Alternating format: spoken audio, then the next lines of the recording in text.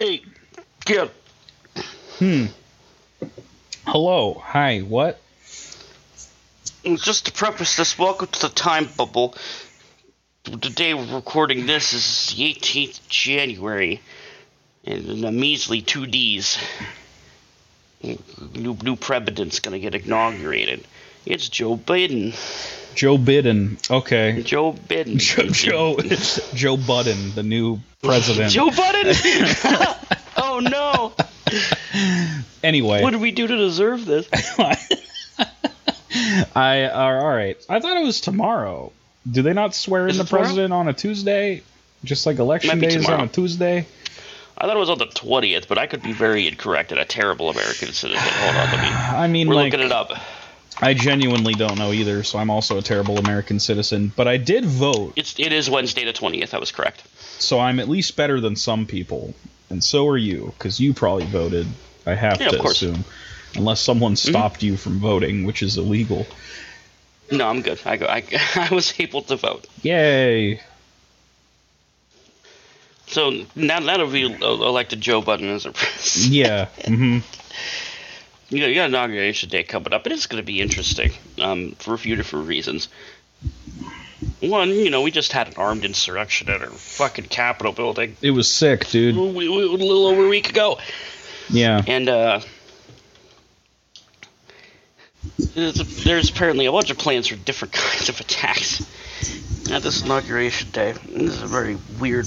If one of those happens and we're not talking about it, it's because we're recording before Election Day. Just clarify. I'm sorry, Inauguration Day. Fuck. Election Day is come and gone. Damn it, I don't know my president lore. Anyway, I'm kind of disappointed that we didn't impeach Trump, because it would have been, like, I don't have a personal stake in it or anything. I just think it would have been really, really funny. And I wanted somebody to break the record for lowest time, like least amount of time being the president. Because I'm pretty sure like that record is William Henry Harrison, who was president for like 9 days or something, because he died. Yeah. So, like, if Mike Pence was able to beat that record because Trump got impeached literally just, like, a couple days before he was set to leave office anyway, that would have been the funniest little weird thing to see in a history book of all time. And it would have been neat for future generations because, like, it would ensure that this piece of history would not be forgotten. And how shitty Trump would not be forgotten, which I don't think it will be anyway, but it would be like a little exclamation point at the end of the sentence was like, also, he was so shitty that he got impeached 2 days before he was set to leave anyway, and that's why Mike Pence is in the history book as a president, even though he was president for like 5 minutes. That would have been great, but alas, I guess we're just gonna let him leave. Which I was expecting them to do anyway. Well, the impeachment procedures are still going to happen. I suppose stuff could happen after the fact, but, like, yeah, its impact on who is the president is gone, which is a bummer to me. I just wanted Mike Pence to be in the list of presidents, but his tenure is just like 2020 to 2020, and people just look at that like 100 years from now and go like, what the fuck was up with this? what happened here? That would have been great, but oh well. Yeah. I'm just glad that at least that little shitty part of our government's gone. Yeah. Fuck that guy. I don't think things are going to be immensely better under Joe Biden. No, unfortunately, it's more like going back to normal, which was already bad. It didn't need to be worse. Just Trump made it worse. And sorry to get political on our left-leaning podcast, but like, it's just, Biden's a politician.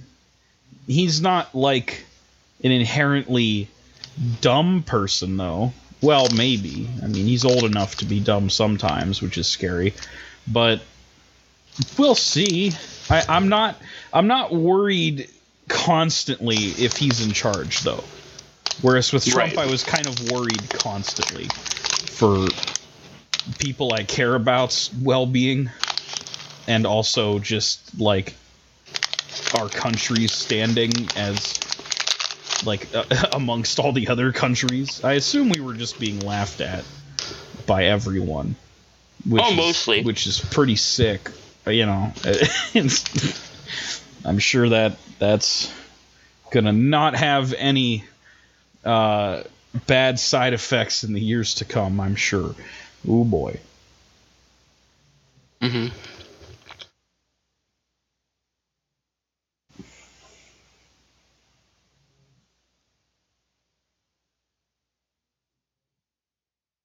Do you have anything to add about the president? No, good riddance. Go fuck off.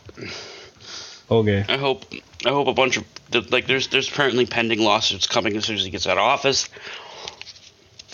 That shit's still gonna be fun to watch. Yeah.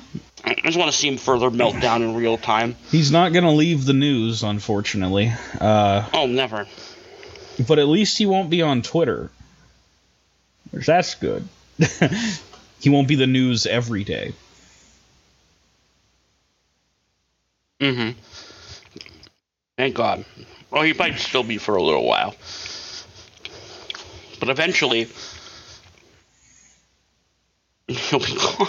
Yeah. Please God, let him be gone. Well, I mean, he has to die at some point. But anyway, I think, I don't know. They should have took him off Twitter a long time ago. Jeez. Did irreparable damage to our country. Just giving him a platform to say whatever he wanted was, wow, somehow a mistake. Who would have guessed? No. Just like giving me a platform to say whatever I want on this podcast. Right. Like gamers, that guy could say things like gamers deserve to be oppressed. Yeah, they do. Oh, that could dovetail into something I wanted to talk about later, but I'll save it for the bulk of the actual podcast. Anyway, play theme song ? I guess. Play exactly 3 seconds of Darude Sandstorm and then our intro, please. Oh man, you don't even get a do-do-do-do-do. You just get a do-do. Yeah. All right.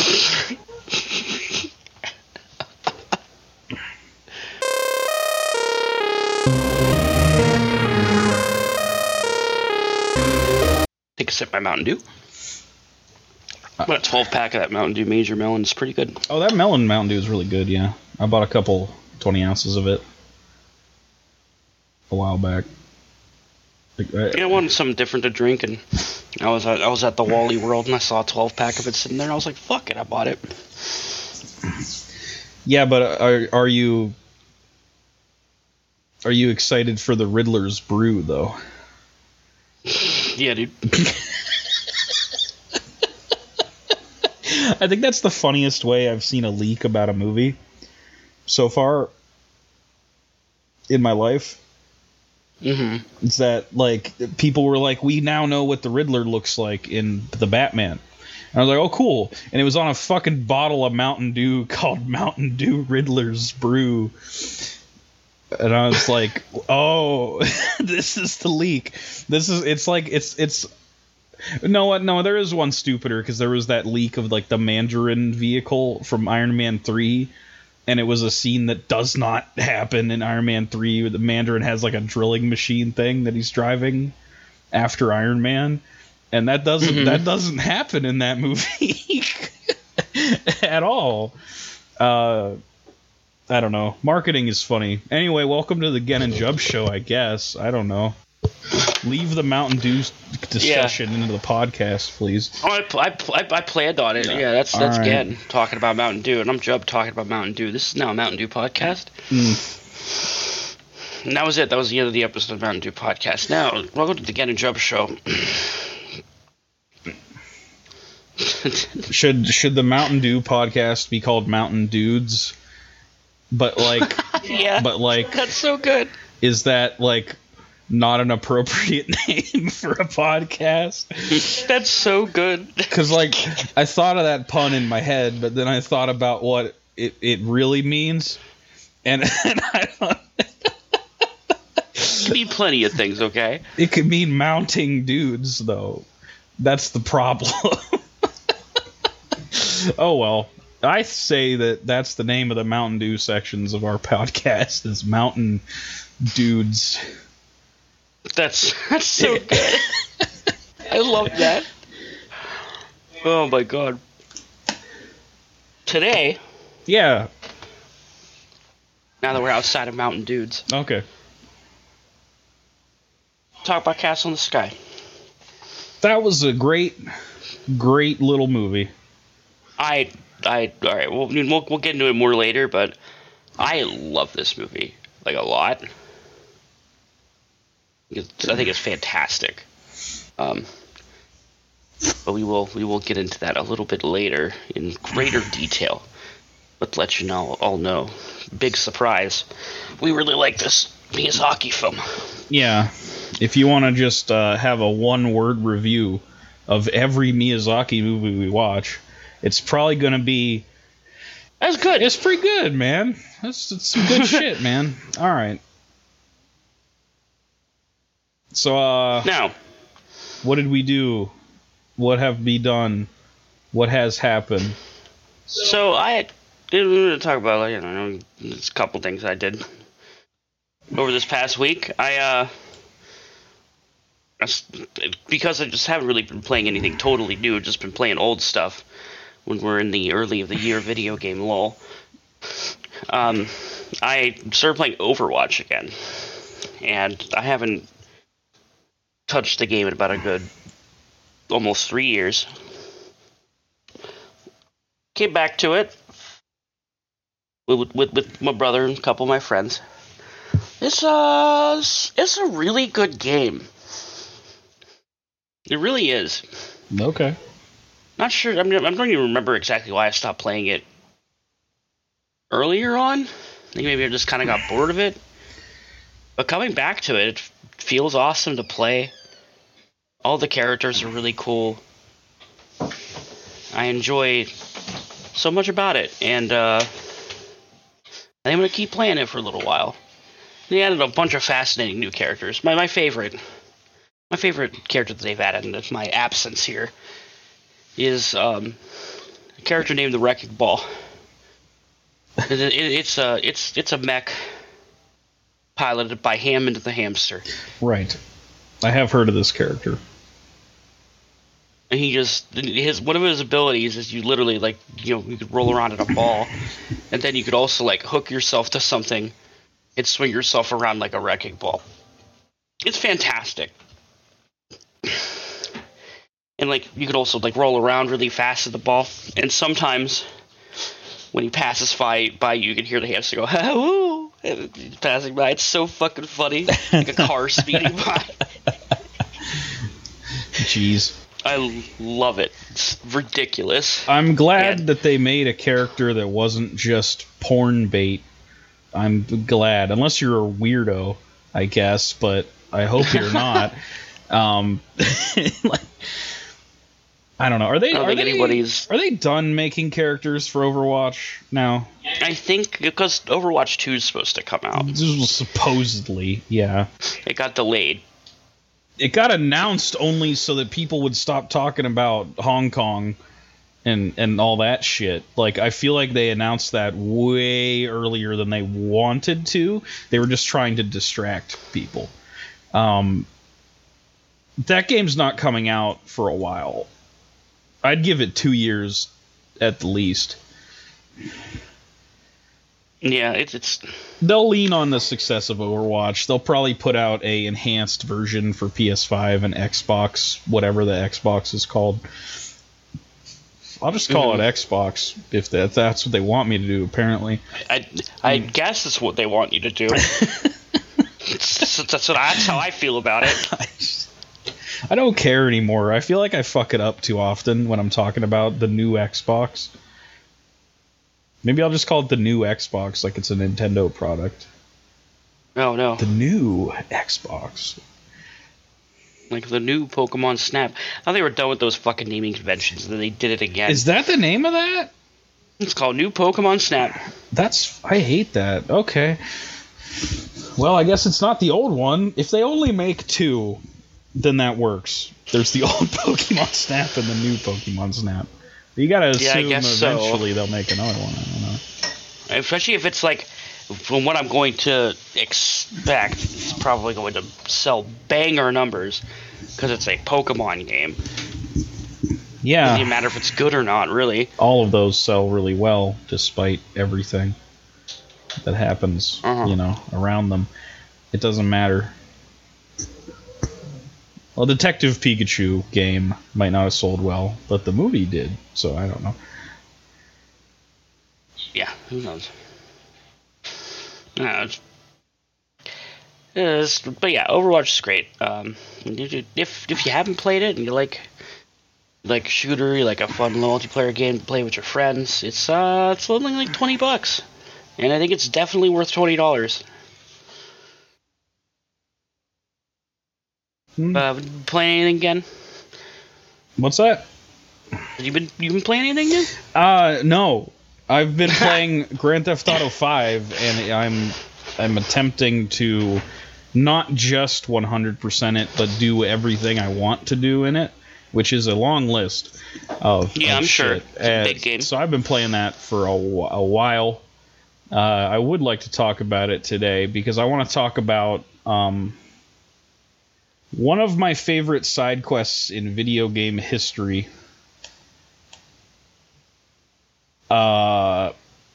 Did you ever do the Epsilon side quest? Okay. Yeah. You did? Yeah. So I remember this fucking thing. You did it all the way through because it has several points where I assume normal people would stop paying attention to it.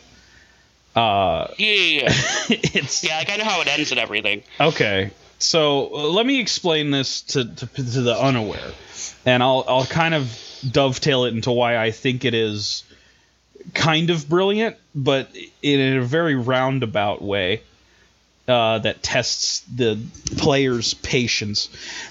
Multiple times. Yeah. Multiple times. So Epsilon is an organization in GTA 5 that is a, let's say, religious organization. It's kind of thought of to be more of a cult in the game world, except by the people that are in it, who are like fully indoctrinated. And it's a very, very, well, because it's Grand Theft Auto, it's very unsubtle satire of, Scientology. It's the Church of Scientology is what Epsilon is, basically. You're looking for alien shit.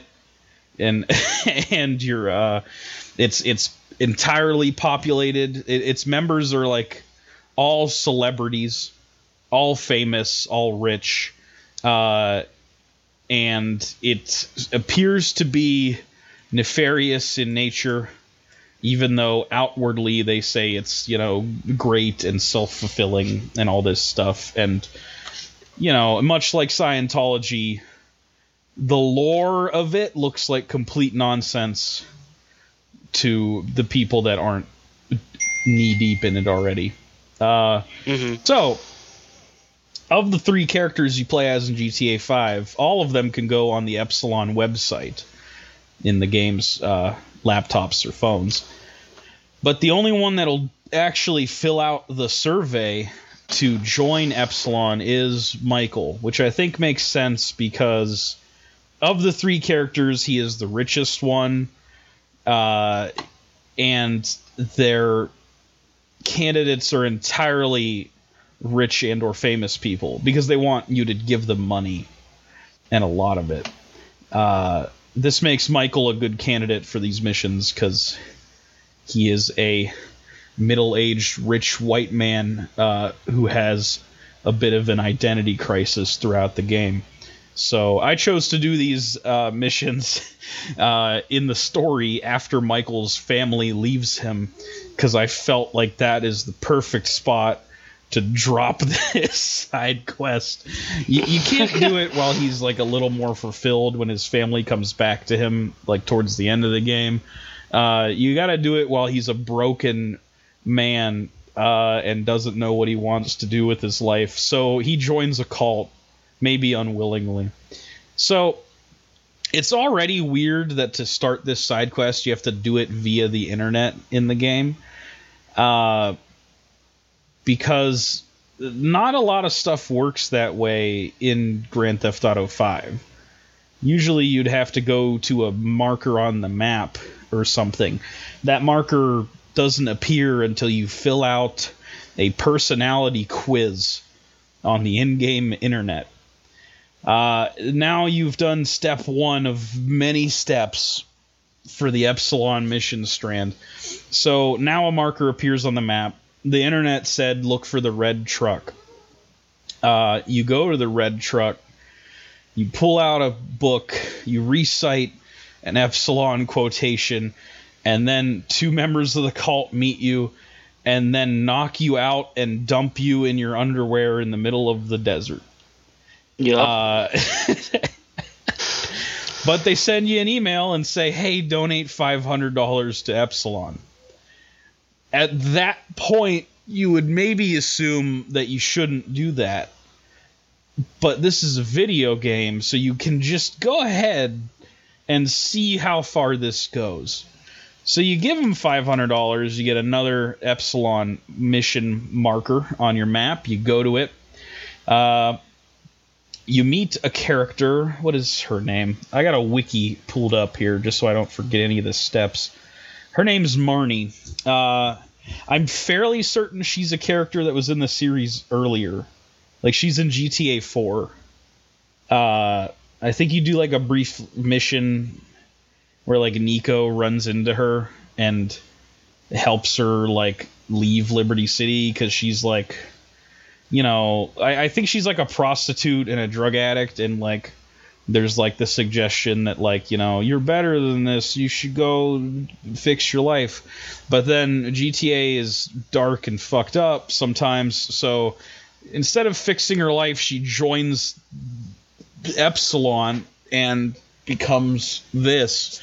So she kind of just tells Michael a bit about the program and says, if you want to know more, you have to donate $5,000, which is even more. It just keeps going.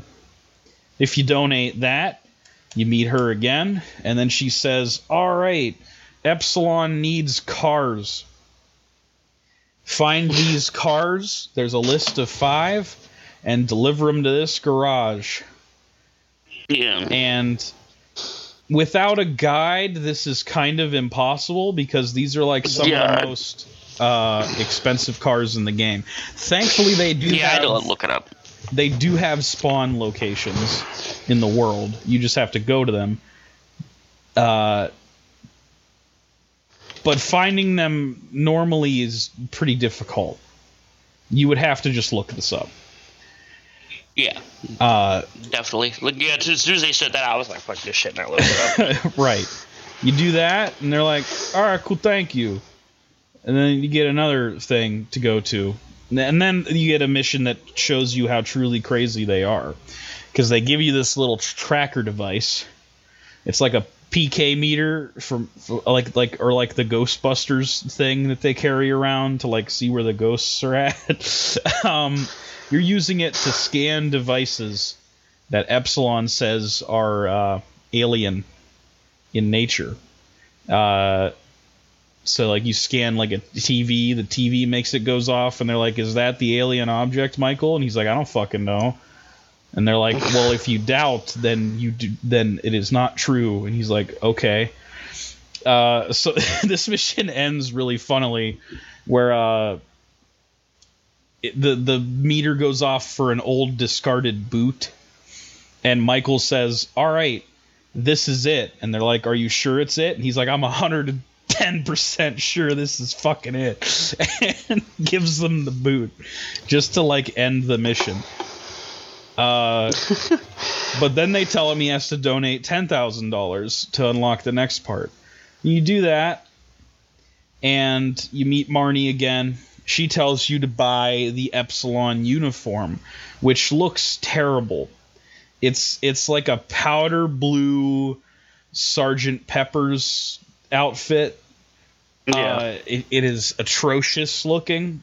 That costs $25,000, and then they are available in your closet. But that's not enough. You have to wear these for the rest of the Epsilon missions, of course. But you also have to wear them for 10 consecutive days. So this time around, I decided to just leave Michael in the clothes and do some side quests as other characters and head back to it later. But Michael, on his own accord as an AI, will change out of the clothes. Possibly because the AI is smarter than the player themselves. But anyway, you have to just leave them on and either play and do some collectible hunting, or just go ahead and save the game repeatedly, which causes your character to sleep for, I think for Michael it's like less than the other characters, so it takes even longer. I think each character has a different amount of time they sleep. And just keep going until it's been 10 days, which is a lot of saving. It's a very boring process. Mm-hmm. So then you get another mission, you meet a celebrity, you deliver a plane. That's pretty easy. Then you get another mission, and this is the worst part of the whole thing. You're in the desert. They tell you that you have almost reached, your full potential. At this point, Michael has just given up completely, and Epsilon says the phrase Kiflam a lot for some reason. Yep. So at this point, Michael is just saying Kiflam to every question they ask him. They're just like, "Are you ready, Michael?" And he's just like, Kiflam. And he just says, because he doesn't know what else to say, because everything is like half-truths, and if you're not certain, then you don't know, but if you don't know, then you do know, and it's like it loops back in on itself, their logic. Yeah. So he just says Kiflam to everything now. But anyway, they tell him he has to walk 5 miles through the desert, and you, the player, have to actually do this. This is a terrible part of this side quest that is extremely annoying. It is meant to be, but there's a lot of things that are annoying about it that I don't even know if Rockstar intended to be annoying. For one thing, what constitutes the area that is the desert is kind of a small area that if you exit it, you have to start the process over again. So you can't just hold forward on the stick and tap X, because eventually you're going to have to turn around to make sure that you stay in the desert area. So you can't just go in one direction, because you'll eventually leave the area, and if you ran 2 miles to get out of that area, those 2 miles are gone, and you're going to have to start all over again with the process of 5 miles. Thankfully, it tracks this very well for you, because every 1/10 of a mile, it tells you that you have traveled that much, and then Michael will say a voice line, which is usually like Kiflam, and that's it.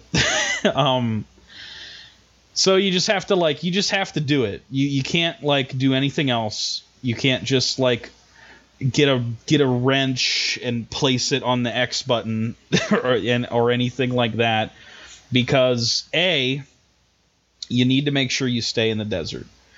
B, you need to keep an eye out for mountain lions, because those exist in Grand Theft Auto 5, and if they kill you, you spawn at the hospital, which is outside of the desert area, and you have to start all over again. You need to walk around with a pistol at the ready to kill a mountain lion if it decides to fuck with you. You also have to keep an eye out for a specific random event that fucked me when I was at 3 Miles Ran. I don't know why I didn't remember this one from my previous time playing the game.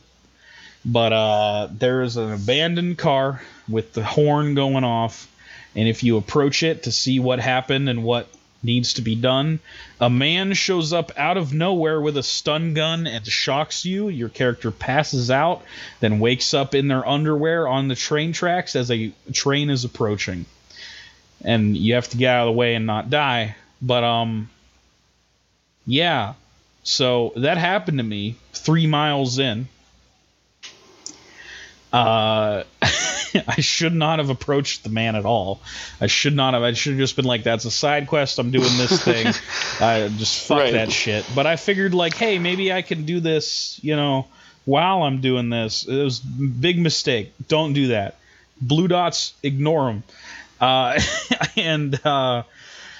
So, yeah, because it spawns you in your underwear, you're out of the clothes.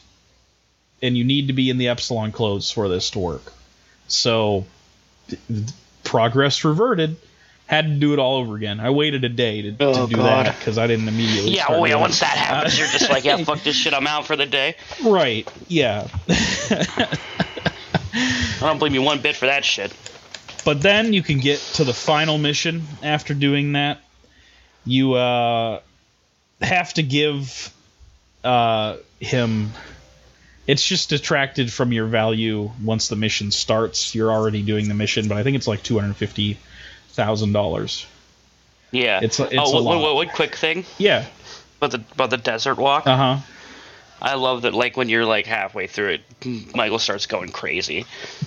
And, randomly, you'll start just like saying "Kiflom" over and over again, and being fucking weird as shit. It's so funny. Kiflom, like out of breath too, because he's running through the fucking desert.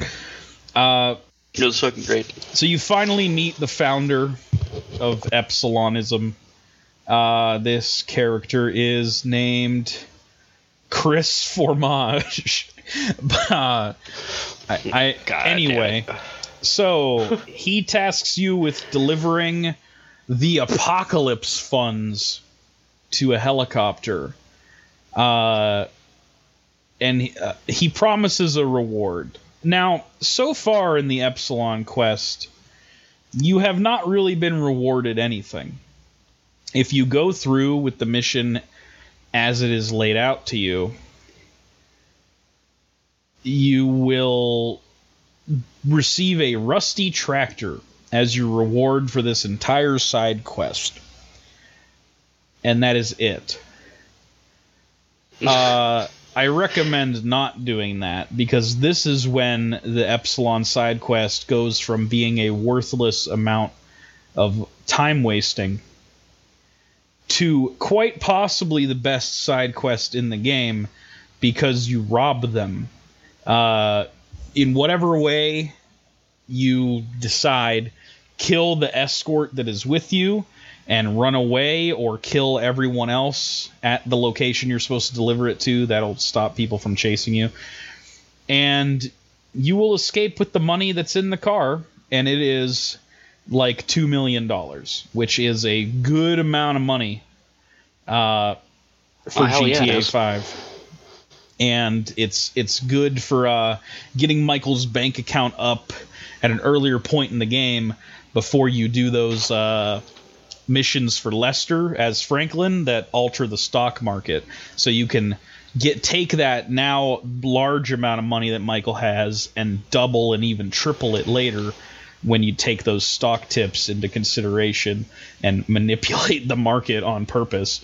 One of the things that GTA 5 does that is a really cool thing that is not in GTA Online, because God forbid anyone had a fucking pot to piss in GTA Online. We couldn't sell you shark cards if you could manipulate the stock market. What the fuck? But anyway,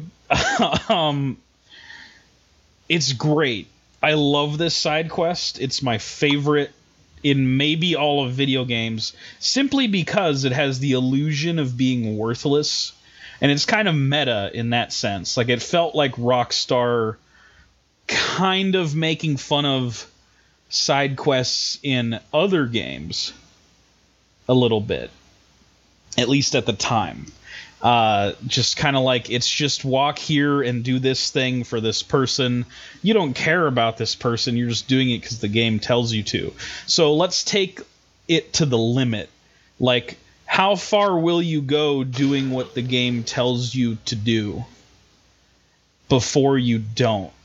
And like, there's some dialogue hints that Michael would steal the money, but if you do what the game tells you to do, you don't get that money, and you just get the rusty tractor.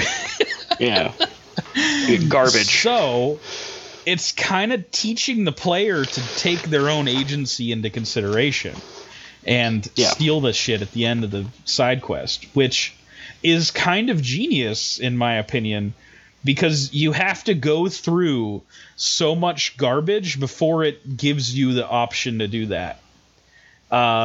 It's like you have to like deal with so much bullshit and stuff that you don't have any say in the matter in. But you have to be aware to like take control when the game gives you that choice without really telling you about it. It's kind of fascinating to me that this side quest exists at all. Because surely in development somebody said nobody's going to want to do this.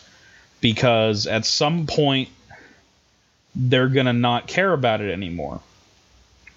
But wisely they decided that the reward, if you take control of the situation, should be significant. And it makes it worth sticking through, I think. It's something that makes me love this game, and just another reminder of why GTA Online sucks, because there ain't nothing like this in GTA Online. GTA Online is this with minimal rewards and just go do this for this person, go do this for this person, go do this, and you get like $1, and it's not fun. Right. All right, time to deliver the weed that you made. It took several hours for it to generate. You have to deliver it as a post worker and drive this slow post worker truck all the way to Los Santos. You're in the top of the map, though. So drive it all the way there and deliver these packages. Hope you have enough time. Hope you don't flip the mail truck. You'll lose all the money. Bye. And I'm like, yeah, so that feels like something that this side quest would make you do as a joke. You know what I mean? Mm-hmm. And it's just another reminder of why base game good, online game not. Right. I kind of just, even though they're on the same game disc or like file, you know, it feels like two completely different two games. Separate games. Yeah. In terms of fun you can have, and in terms of the way they function. Like, I've got a lot of money in GTA 5 now, but it feels like I earned it through fun, creative ways, like the Epsilon mission. In online, I've grinded to get where I'm at, just so I can buy a submarine, so I can do the dumb mission that just came out that I do want to try, but I've heard is disappointing. But I'll report back about that in the coming weeks, I'm sure. Oh yeah, I'm sure we'll hear about it again. Anyway, you got any other games or movies or things? I got one other thing I'd like to talk about real quick. It's a small thing, but I started messing around with Pokemon randomizers. Yeah. This past week or so. I've been having a lot of fun with it. There's this really neat program. It's like a universal Pokemon randomizer program Or if you plug in your totally legal acquired ROMs. Yes. Those. Into it. You can randomize all kinds of settings in these Pokemon games. I've been doing it with Soul Silver. Instead of so you get a random starter, all the wild Pokemon are random, all the Pokemon trainers have are random. You can set kind of rules behind them too. Then you make trainers like all type based. And wild Pokemon are random too, right? Right. So like you could run into a Zapdos on Route 1. Is that kind of what we got going? Yeah, here? I ran into a Latios on Route 1. Sick. All right. That was fun. But then I also been playing it with Nuzlocke rules, which is right. Makes it infinitely more interesting. So for those of you who don't know, Nuzlocke rules is a specific rule set people use to play Pokemon to just kind of get themselves a challenge mode. The basic rules are this. When you first enter a route, the first Pokemon you see is the only Pokemon you can catch in that route. If you run away or it faints or whatever, you don't get to catch any other Pokemon on that route. And then, if your Pokemon falls in battle, it's gone. Treat it as dead. Your box. Yeah. Yeah. Remember for your box, or I have a box called Heaven that I put them all in. You put the sky background on it. Just send them to heaven. Send them all to heaven. All right. All good Pokies go to heaven, buddy. Then you also have to name them. You have to give them every Pokemon you catch a nickname. Which at first you're like, well, that's fucking weird. But weirdly gives you a level of emotional attachment to these Pokemon. So that's why that's a rule for Nuzlocke. I got it. Okay. Yeah. You get like a Totodile, you name him Dave, and you carry him for like 3 gyms. Yeah, and then he dies, and you're like, no, Dave! Right, all right, exactly. I got you. Okay. That's the idea. It's great. I was wondering why that was such a prominent rule for Nuzlocke. Yep, that's why. It's really, really fun that way. I don't know. I like it a lot. I've been having fun with it. It's been very interesting and weird sometimes. It's one time I had a starter set that was awful, and I chose a fully evolved water Pokemon as my starter, thinking that'd be a good idea. And then the only move it knew was Whirlpool, which does like 15 damage. Yeah. Which even like other early moves do like at least 25. Like Tackle does like 25 base damage. So like this is like a weak ass move. Only has 15 uses. I can't damage anything with this shit. I immediately die. Immediately. I had no chance. Rip. So, the fact of it being random, shit like that happens sometimes. It was funny. I enjoy it, though. I've been doing like quite a few. I'm on my 5th attempt now. Trying to beat it and see if I can beat the game on one of these runs. I'm going to try. Okay. Or I'll report back if I do. I'll let you all know what the squad was and tell a little story about it. I kind of want to do this at some point. I feel like it'd be fun. It's very easy to set up. I could help you with it. Okay. Very easy. I'd love to do Heart Gold or Soul Silver because I've actually never played that. I've played them, I guess, like... I played Crystal, but I've never played the remake of that gen. Probably the best Pokemon games. Like, even still now. Okay. Just because there's a lot of really good quality of life features that are in Heart Gold and Soul Silver that just are not in the new games at all. Huh, okay. Like a bunch of like weird features that they just gave up on after that. The game gets you in really fast. Does it take you really long for you to start? They kind of choose catching laws, getting the gems to like introduce new features with every Pokemon game, but it's always dumb shit that no one really cares about. They never like bring over like stuff that like the hardcore players want to come back. I don't even want like anything too crazy. Like a lot of people usually want like easy release to EV Train or whatever, and shit like that. I don't care about either. I want like some quality of life features. I want a button I could press to make it so I don't have to hold B to run.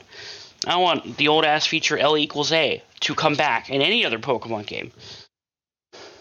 Yeah, that's fine. No, why it doesn't exist. Being able to turn L into your A button to rebind it like that is fucking great, because you could play Pokemon with one hand. Yeah, because you really only need the D-pad and A to play Pokemon. Especially if you could permanently run. Just shit like that. It's so weird that, like, just little things like that are, like, gotta be super easy to do, just so stripped. Right. In these other games. Yeah. But yeah, I'm having fun with that. I'll probably report back later if I ever finish a run. Okay. Well, good luck to you. I don't know. What's your current, like, team looking like? You got any idea offhand? Well, I just started a new run. My starter was Articuno. Oh, that's pretty good. Jeez. My naming, I made a little scheme for my names this time. I'm making them very literal. So his name is Chillbird. Okay. And then I caught a Dustox, and I just named him Moth. That is what he is. Yeah. No, like, really early on, I haven't even fought the first gym yet, but we'll see how it goes. Okay. Well, Articuno is pretty based for a starter, like, God. Yeah, dude. Professor Oak's just like, hey, would you like this fucking legendary thing that only one of them exists? Apparently. I'm just like, yeah. Yeah. Here, 7-year-old, have a fucking death bird. Have a god bird. Yeah. Or you get like Dialga. Have literal god. Here you go, buddy. Is God in that game? That was Gen 4? This Gen 4. Yeah, those games are Gen 4. Okay. What's the god name? Shit. Arceus? Arceus. Yeah. Okay. Well, good luck, and I may try that in the future. It should be able to run on my shit. Yes. I don't have Nintendo DS. Anything advanced. Oh, okay. Well, that's true. It's just a Nintendo DS. It's not very intensive. You should be fine. Okay. It's probably less graphically intensive than, like, Among Us, and you were playing that on your laptop, so. It's weird to think of something being less graphically intense than Among Us. All right. That's also very well optimized, though. You know, it's on phones. Yeah. The last thing I will mention before we go into the main topic of conversation is I won't, like, talk about it yet. WandaVision started, and it's pretty good so far. It goes a lot more in on the concept than I was anticipating, and that's why I like it so far.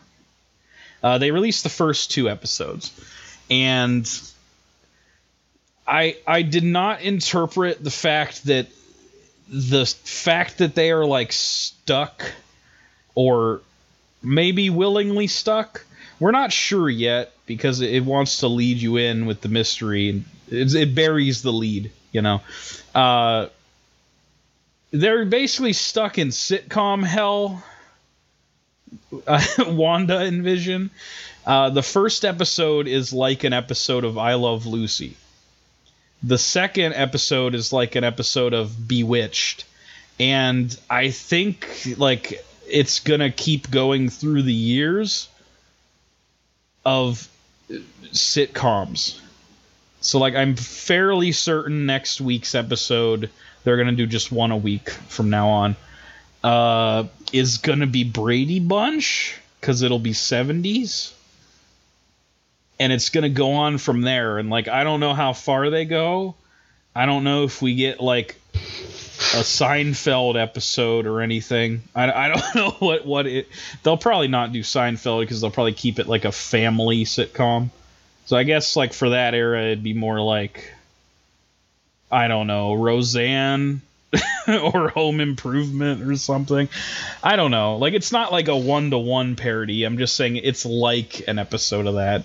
It's kind of just a weird, creepy parody of television tropes and like sitcom tropes in general.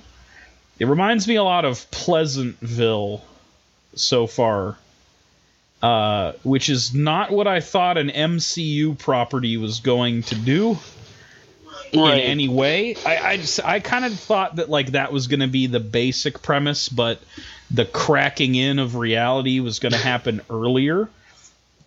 That stuff does happen, and it's creepy and interesting, and I'm really drawn into the mystery of this thing and wondering what's going on. But for the most part, those first 2 episodes are about the sitcom plot. And I'm kind of intrigued by how committed they are to making this that. It's like... And it's funny because it's not funny, which is a specific realm of writing that is more advanced than I thought the MCU was maybe even capable of. Because it's making fun of these ancient sitcoms and how they make jokes.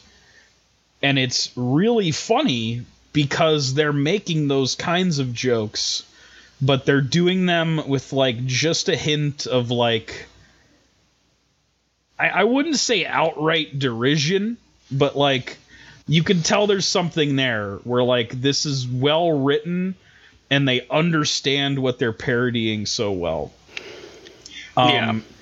It's kind of a fascinating little show, and I'm curious to see where it goes. I recommend it if you still have the Disney Plus. I don't know if you should just wait till it's all out or not, but I'm going to kind of enjoy watching it as it goes through the ages, because I think that's what's going to happen. Like, week to week. Is it certain, like, they release 2 episodes, and they should do 1 weekly from now on? I believe so. But, interesting. I think it'll be cool to, like, watch it that way, because people are going to have their theories about what's going on that evolve as the show progresses.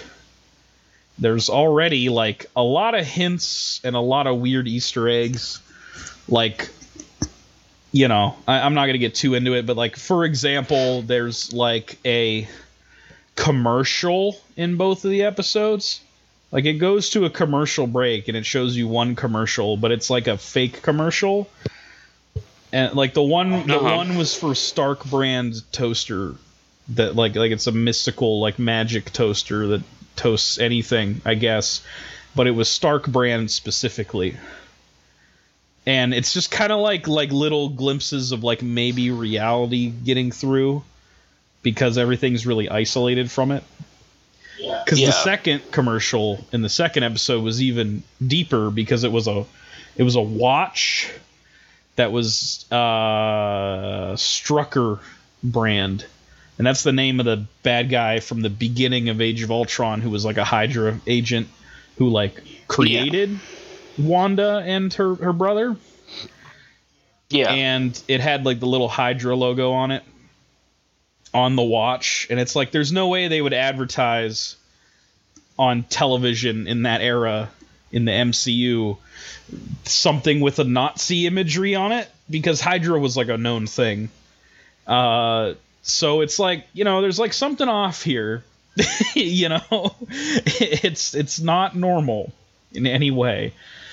And I don't know. I'm kind of surprised.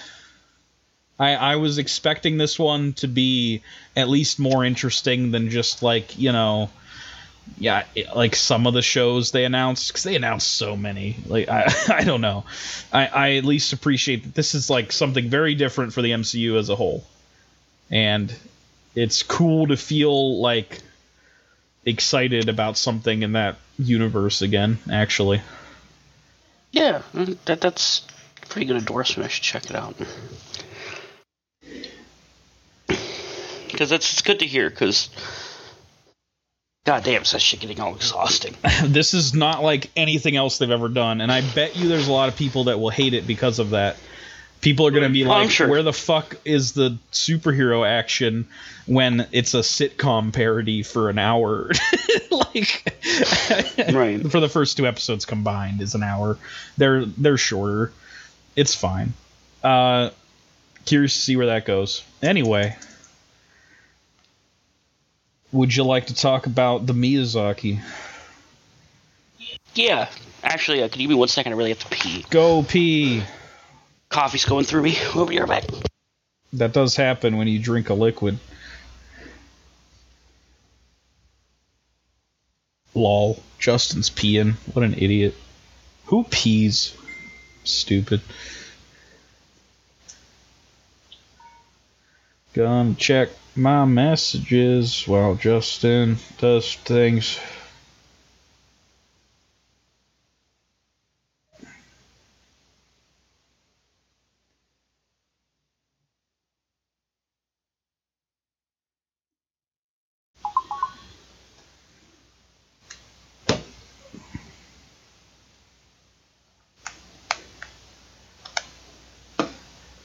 I don't know if Justin will be back by the time I am done with this joke. It's not even a joke, it's just an observation. I own all these Universal Blu-rays of their old monster sets, and they're great. I love those old Universal monster movies. They're classics. The back of every DVD is the same. They just copy paste like the monster out and replace it with the relevant monster. Like I'm looking at the Mummy and the Wolfman set, and it's like these landmark motion pictures define the iconic look of the blank. So for the Wolfman set, it's tragic monster. For the Mummy set, it's ancient Egyptian monster. And continue to inspire countless remakes and adaptations that strengthen the legend of the blank to this day. Like, they wrote it so that it could, like, go for every single one, which, that's lazy. That's lazy, man. Just write an individual thing about the Mummy. You can do it. I believe in you.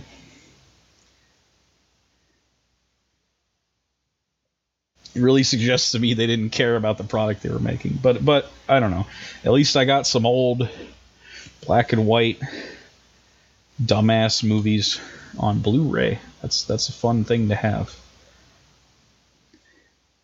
I don't know any other way to own The Mummy's Ghost on Blu-ray. So, you know, if you really got to see The Mummy's Ghost, do that. You talk about The Mummy's Ghost? I'm not talking about anything, Justin. Don't worry about it. You can listen back to that. I was just sitting here minding my own business, just waiting for somebody to pee. I don't know. I'm sorry, I had to pee-pee. I had a little pee-pee tinkle. Ew. Don't describe it like that ever again. You gotta do a little tiddlywink, you know what I mean? Ugh. Anyway. Castle in the Sky. Yeah, dude. It's pretty good. Yeah, this is the first film that took the Studio Ghibli moniker, right? This is when they actually started out. Yes, it is. This is the first produced Studio Ghibli film. Now, Nausicaa is considered under that umbrella. Yeah. Castle of Cagliostro, it's not, actually, even though it is a Miyazaki movie, and Isao Takahata produced it, so like it's pretty close, but because that's like part of another franchise, it's not considered Studio Ghibli. Yeah. Nausicaa, because it was owned by Miyazaki the whole time, basically is. So after the success of that movie in '84, Miyazaki and Takahata formed Studio Ghibli, and this is their first released film in 1986. Only a couple years after that.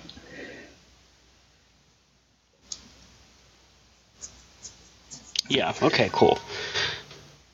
That's... What a good way to start off, man. Yeah, I suppose. I mean, you could just, you say start off, but this is his third movie. and you can tell that he's learned a lot. Yeah, definitely. In many ways, this feels like a combination of his first two movies into one movie. It has the kind of like military intrigue of Nausicaa, but it has the kind of like low-key adventure of Castle of Cagliostro. It kind of has both elements going on at the same time. And I love that. I love that a lot. This is a great, fun adventure film. I don't really know any other way to describe it other than an adventure film. Yeah, that's really what it is. You got your main character Potts and everything, and even early on talking about how that he's going on an adventure with this and he loves it. He's having a great time. Yeah. And I love the world here is very interesting. I love how the whole almost first half of this movie centers around this big mining town that Potsu here lives in. Yeah. It's really, really interesting. Just for a little kind of plot overview. I'm not gonna go crazy like we usually do in the Get a Job show because it's overblown and long. But you got a girl on airship start to film. Mm-hmm. Seems like a bunch of people are after her. Trying to escape from these people, she falls out of this airship. Yeah. Credits roll. That's just pretty fucking cool. I like the credits scene. I like the credit sequence. It's really nice. I like the art. The music in this movie is fucking insanely good. Those are some beautiful pianos, man. Holy shit. Yeah. It's fucking great. And that amazing music just is great all throughout the movie. There's excellent themes used with the music too. Yeah, same composer. Certain things are going Joe on. Hisashi from Nausicaa. Yep. He will do all the Ghibli films. Well, Miyazaki's Ghibli films at least. But yeah, I love the Pirates theme when they're flying around. Yeah, it's good shit. But yeah, so figure out that this girl's what all these people are after is this girl's necklace, and it has to do with Laputa, the castle in the sky. Mm-hmm. Oh, movie title. Right. Which is something that Potsu wants to get to as well, because his father found Laputa a long time ago, and nobody believed him. He just had one photo of it, and everybody was like, that's fake, it's just a legend or whatever. They don't really elaborate on this, but both characters are orphans, and they don't really elaborate on what happened to their parents. It's just it's unimportant. I guess pretty standard for a kid's adventure film is that your parents have to be fucking dead. I don't know why that's a trope. We're free to go on an adventure. Yeah. I guess to be allowed to go on the adventure, you need to not have parental supervision. But so he wants to prove his father right, and also have the adventure of flying up there and finding it. Coincidentally, he runs into this girl who is basically, as they reveal to you later, descended from the royalty that lived on Laputa. Yeah, one of the she's the true heir. Yeah. To the throne. So multiple groups want her necklace thing because they know that it leads to Laputa, which could lead to riches and or power. So you have the pirates group, which are led by a fucking fantastic character, the old woman, Captain Dola, who is a boss and is she is girl boss, dude. Very looks like she should just be a cranky old woman, but she is involved in the action so much in this movie. It's very comical. You could tell that they knew what they were doing with that. They just wanted it to be really funny. Yeah, she's a badass, dude. So it's her and I guess her children. They don't elaborate they're all her on sons. that very much, but it's kind of weird that she has, like, that many adult sons. There's like 6 of them. There's a lot. Only 3 of them are in my cast list here, but I'll get to them in a bit when we talk about the dub. The other group is the military itself, which is headed by a not military guy, but like an agency guy. And like, I don't really know when this movie is supposed to take place, but he gives me kind of like an FBI agent or like a CIA agent kind of vibe. Yeah. Although he has his own agenda entirely. His name is Colonel Muska. No, not Chad Muska. Also, they say Muska, but it's spelled the same way. I just found it funny that I don't think I've ever heard Muska in anything besides Tony Hawk in this. That's the only parallel we have. But it is there, and therefore they take place in the same universe. Tony Hawk games and Castle in the Sky are in the same universe. Definitive. Just Chad Muska just trying to acquire this full power so he can get that sweet ass car. He's jealous of Tony doing the 900s. He needs the power of Laputa to perfect his skateboarding craft. Okay? And become a god and get his very expensive car that's louder than a Metallica concert. Tony those fucking cutscenes in Tony Hawk's Underground have aged so poorly, but in a way that makes it even more entertaining than it was initially. I think so. Yeah, I agree. They show his like based car, and it's like a fucking Honda Civic from 2005 or something. Like, it's great. I love it. Mm-hmm.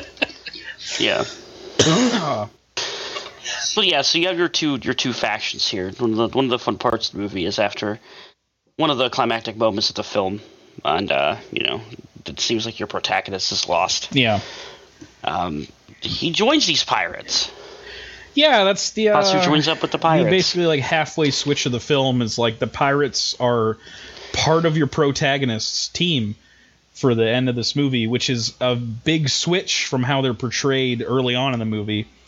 Yeah, they're like the villains. Yeah, and they do not care about property damage whatsoever.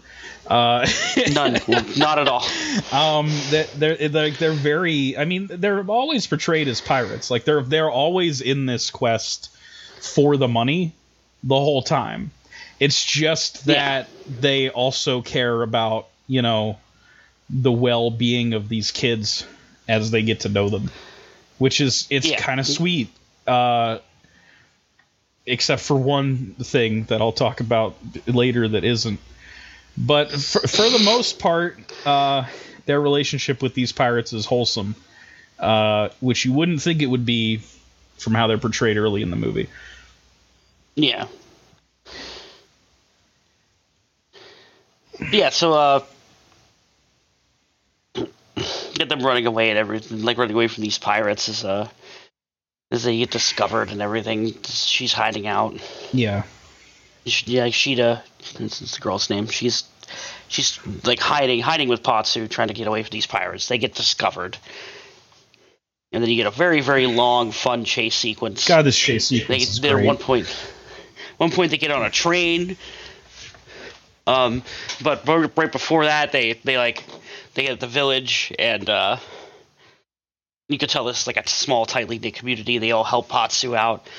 Patsu's boss, was like a guy who like a mechanic guy, starts fighting the pirates. Who's fighting one pirate, and it's really funny. I love that scene. Yeah, because they just both show that they're mega buff dudes. And they like rip their shirt. They just start punching each other. Yeah, they just rip their shirts with their pecs, and then they start punching each other. It's pretty great. Love that shit. This scene has a cameo, or at least I'm gonna go out on a limb and say it's this man, but like when they're fighting each other, just the two of them, but then somebody else joins the fray that's just a townsperson and just clobbers one of them over the head. when they're not looking, and I forget what he says, but it's very, very clear that it is the voice actor of Bender, John DiMaggio. Because I would recognize his voice anywhere.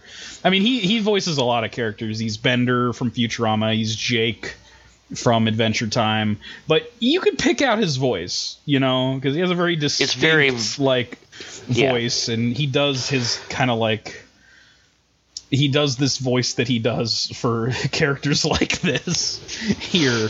But it's just for one line. I'm like, it's fucking Bender. I heard it. You can't tell me otherwise. I don't know. John DiMaggio is great. The voice cast in general is great for this dub. Mm-hmm.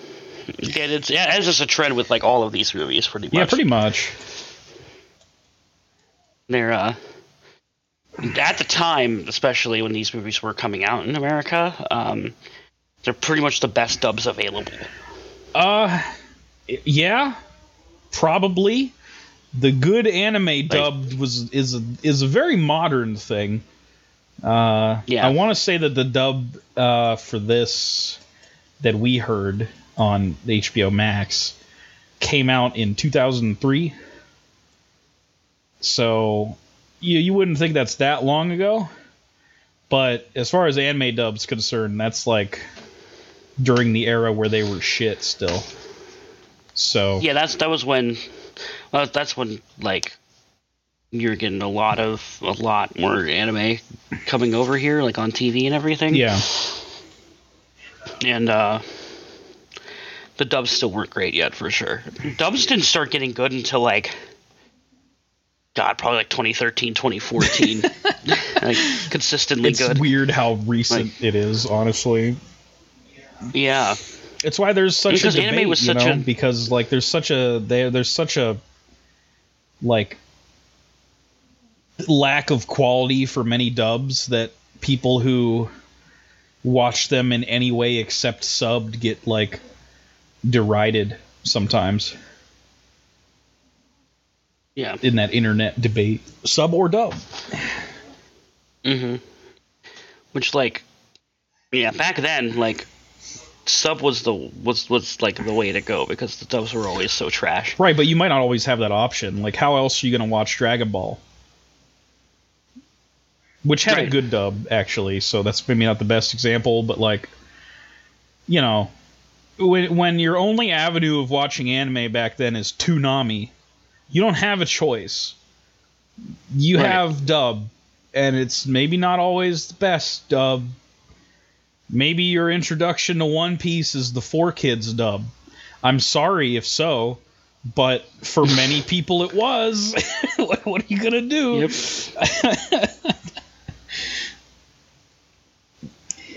Yeah, but that's just a product of anime back then being incredibly niche, and then it turned into this phenomenon in America. Yeah.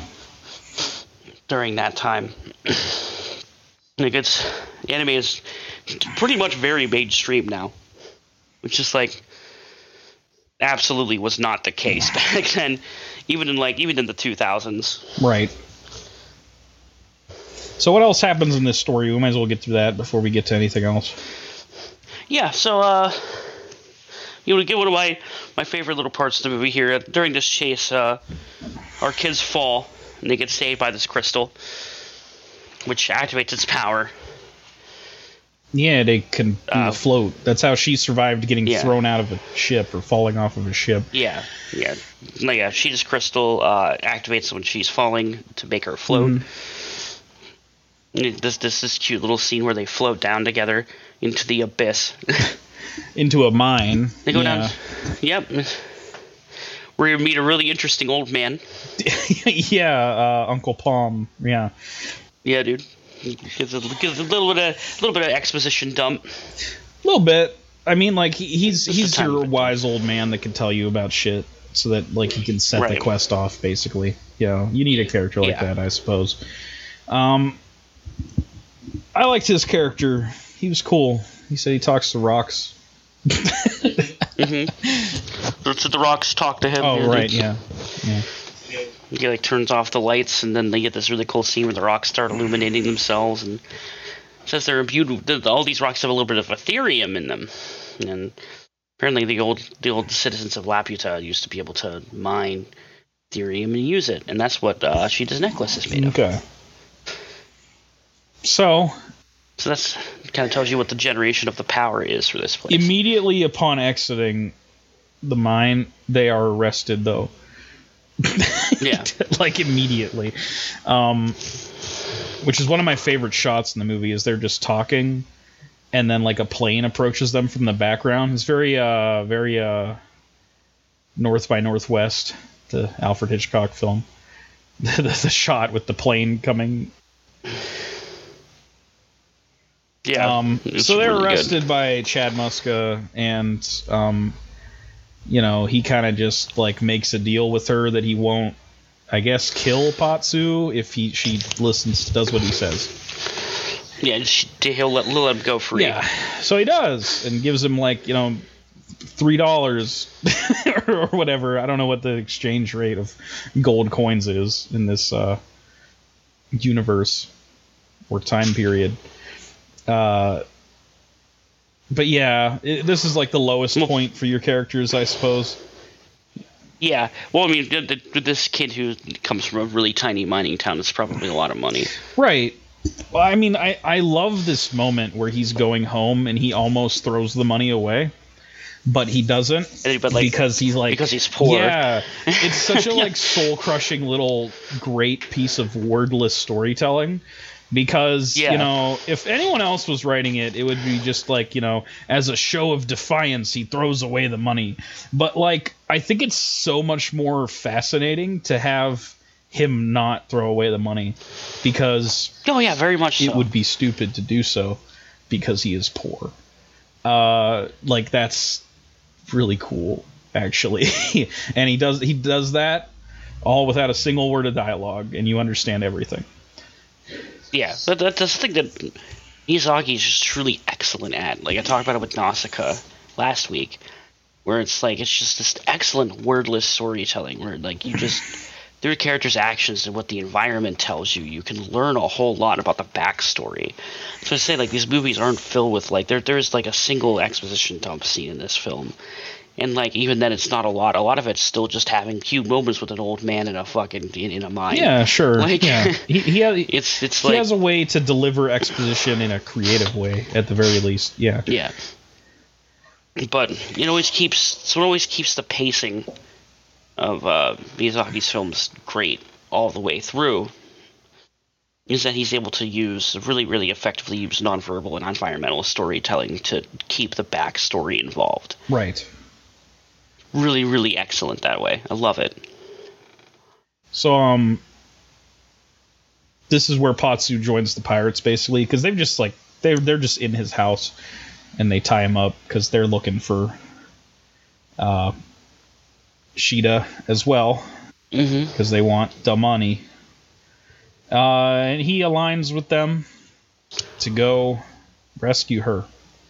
And they do.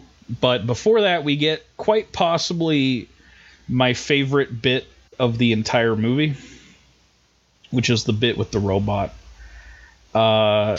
That shit's fucking dope. I love the robot designs and everything it does. But I guess that requires a little bit of setup. What's the robot? Yeah, so the military reveals that they found this robot that dropped out of the sky. They are convinced it's from Laputa. From this ancient civilization, and they have it just stored in the basement. And while she is just trapped in this tower, she recalls a memory where her grandmother told her a spell to use whenever she's in trouble, and she utters the words, and her crystal lights up, and it activates this dead robot. Yeah. Now, this robot's missing a couple, like, parts of its limbs. Right. So, like, it can't move properly, which makes the scene where it starts moving, like, even more creepy. It's really fucking creepy. Because this thing's just like stumbling around and falling over, and then it just starts shooting death lasers at all these military people. Yeah, it's sick. This is such a well-animated piece of work, too. It's incredible. And thing like this animation, like especially for the year that it, like I said it before with Nosk too, but like especially for the year it came out, like the animation is like amazing. It holds up well now. And no CG shit either. Like, right, this is quite all drawn. possibly that robot would be an entirely CG creation in an anime movie now, even. Like, not that CG isn't impressive in its own right, but the fact that they don't resort to any shortcuts here, or they couldn't, is kind of incredible. I love the design of the robots too. How they, like, you know, and there's like a lot of like weird shit. Like it grows wings out of itself to rocket up to Sheeta. Mm-hmm. And it, like, you know, it's kind of sad too when like they kill the thing. It is, because it kind of just seems to be protecting her. That's its whole role. It's Yeah. like, because she's the one who like summoned it. Using a spell of protect, the idea is that like that spell summons the robot to protect her, so it's doing its job. Right. And but anyway, the military, being the awful people that they are, just kill the robot. Although I guess it did kill some of them beforehand. It killed probably a whole lot of them. It like burned that fucking fortress down, basically. I mean, this will be a little more relevant later in the movie when they actually get to Laputa, but like this movie has a big kill count. Actually, there's no like on-screen gore or anything. Like, this is a children's film basically, but there's a lot of people die towards the end of this movie, and also in this sequence here, mostly military people, so fuck them. It's like nameless stormtroopers for all intents and purposes, but like, it's really fascinating. Like, Miyazaki like kind of constantly goes back and forth between like completely non-dark, like innocent films, and then just like fucking death and destruction. Yeah. He like pans back and forth in the same movie, doing that kind of shit a lot. He's not afraid to use those kind of dark themes. True. Which I think, like, even in the kids' film, I think is fine. I don't think there's anything wrong with those kind of No, it's themes. fine. It's just like, it's something that other creators would maybe shy away from. Like, you know, instead of the military people falling to their death, maybe you just show them fall down and be okay and run away in like other kids' films. But here it's like, I don't know, they kind of just fell and died probably. Like, there's no way. Like, they got launched like, God, thousands of feet in the sky. They're in the clouds. Yeah, well, when they're like, they just got dropped. I guess we'll just talk about it. Like, when all the robots are coming out and they're just like, it's just fucking chaos, and the like everything is happening, and like just thousands of military officers just bite it, because there's nowhere else for them to fall except thousands of feet through the sky and dead. Like, there's no way. Like, they're so dead, dude. Like, if someone, you know, I doubt someone has a kill count for Castle in the Sky, but I will look it up. yeah, please let me know. I'm very interested. So it's probably hard to count. You don't know how many military people were there, but I'm sure it's going to be like a minimum. Also, I love when, from like the moment that like they just give Potsu the money and he leaves, just like his complete like shock, and like the nonverbal communication of the character's feelings. Yeah. Where he just like he puts the money in his hand, and then he just stares blankly, like somebody just hit him with a stun gun. He's just like fucked. It's so sad, but yeah, it's really interesting. No luck on the death on the death count. No, unfortunately, it took me to like fandom articles about Muska himself, just because he's responsible for the death of people, I guess. But like, I don't know, not finding anything, at least for kill count. No big deal. Anyway, it's a lot. It's probably more than his other movies, if I had to guess. If I had to harbor a guess. Although I bet a lot of people die in Princess Mononoke now that I'm thinking about it. A lot of people die in that movie. a lot of dead people in that film. Well, I mean, there's wars and things, like the stuff happens. There's there's like war going on. I guess if you like, take into consideration the entirety of World War II, The Wind Rises has a pretty high death count. Oh yeah. Yeah, probably. But I mean, as far as on screen, this is probably pretty high in his filmography. Yeah. Oh yeah. But most of them are played for not for laughs, but played not gratuitously. Like falling through the air as your death would suck really bad, but it's not a gory, gratuitous death. It's just like you have a shot of them falling off the edge, and you never see them again. That's it's existential. Yeah. But anyway, whatever. They rescue Sheeta. They join the pirates. We get some character development and bonding with all of these pirates, including Dola's husband, I think, who is Dr. Robotnik. Not really, but it looks like him. It looks literally like Dr. Robotnik, dude. That's the first thing I thought when he popped up out of the fucking floorboards. I was half expecting him to pop out and go, Pingus! But, nah. Yep, wasn't what happened. But he's just he's works on the engine and shit, and Sheeta and Patsu immediately do things better than have been happening already on this ship. Yeah. Like Patsu's able to help repair stuff better, and Sheeta is able to make a multi-course meal for all the pirates. I don't know how she's able to just do that. It's not explained very well. She lived on her own for a long time. I guess so. Apparently, she probably learned how to cook for herself. Right, but would that mean that she would know how to cook for an army? Not really. I don't know. All right. Cooking lesson again. Right. To cook for a lot of people, you take a recipe that you have, and you put a lot more in it and more time, and that's it. Wow, what? So instead of just making one box of macaroni and cheese, I make 8 boxes of macaroni and cheese. Yeah, dude, isn't that crazy life hack? I mean, big crazy life hacks. But I don't know. I don't even know if there was food in that kitchen that she went in when she went in there. It was just a mess. Yeah, God.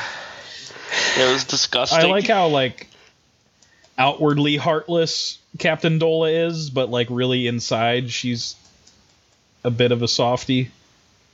But she's harsh to her kids and appears to be shitty and is just you guys are gonna work. You're not gonna, there's no time. I hate people being late and all this stuff. But really, she's listens in on Sheeta's conversation with Patsu and it's a smile on her face while listening to them talk. And I love this character development because it's a character that if you stopped watching this movie 40 minutes in, you'd think was bad. And it's impressive to just do the complete turnaround on that. Yeah. In not a lot of time. It's really cool. No. It takes literally about 20 minutes. But the full arc. Well, how's the MacGuffin work here? So she dropped the crystal thing, her necklace, but it showed the way to Lapita, so she just remembers it. But then Muska has it, and he's just literally following it. So it leads them to the castle in the sky, which they have to get to through a storm. And the wind's going both ways, and that's a trippy part of the movie where it shows the wind going in one direction and the other. I don't know how you successfully animate that and convey that to the audience, but they did. It's kind of trippy. And they get to the castle in the sky.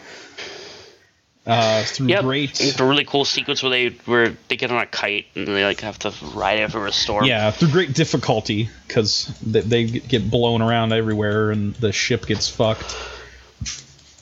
Mm-hmm.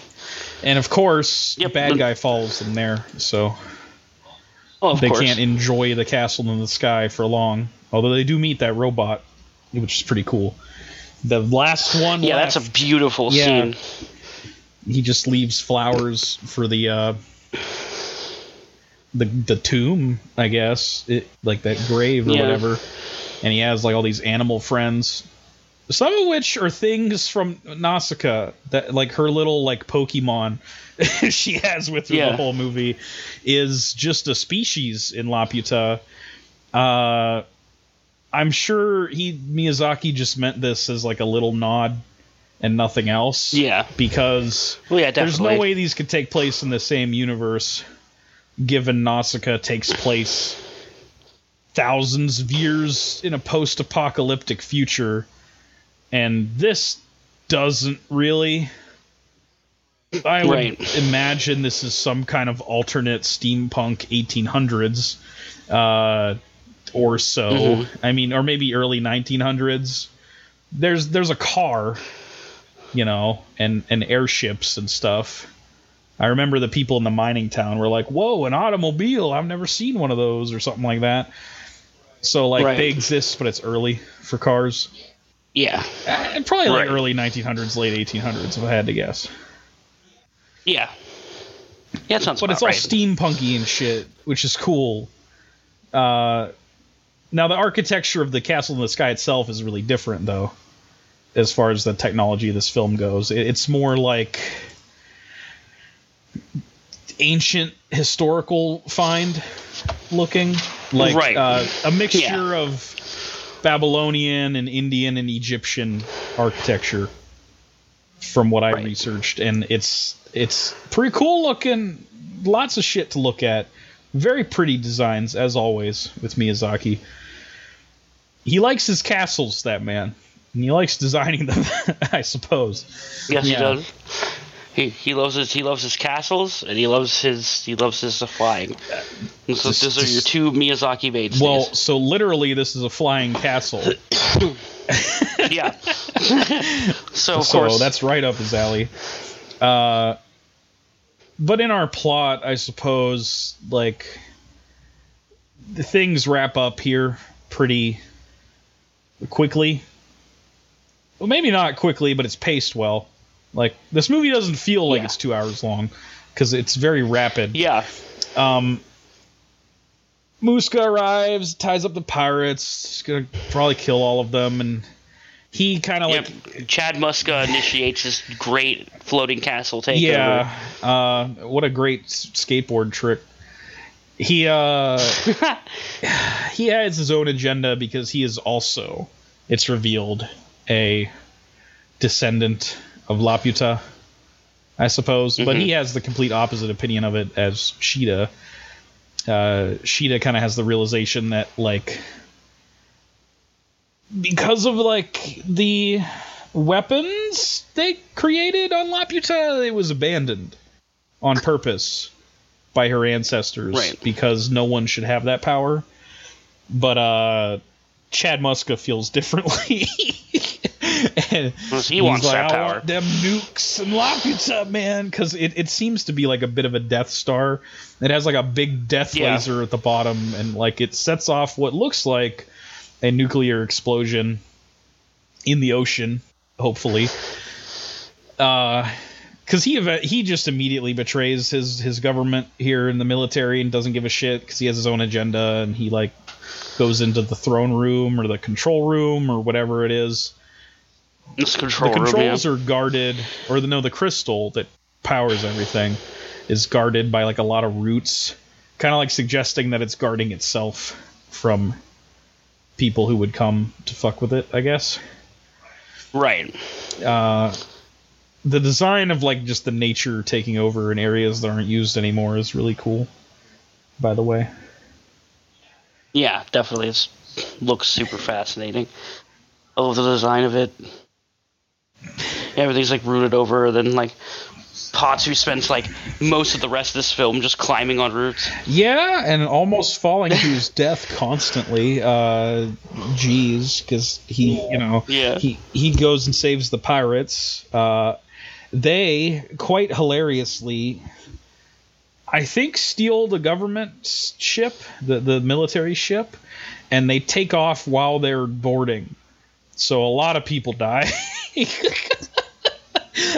A lot of people just fall and die as they're trying to board this ship over these like ladder bridges that just collapse and they fall to their death. Fuck them. A cab, that's what I always say. Get him. But anyway,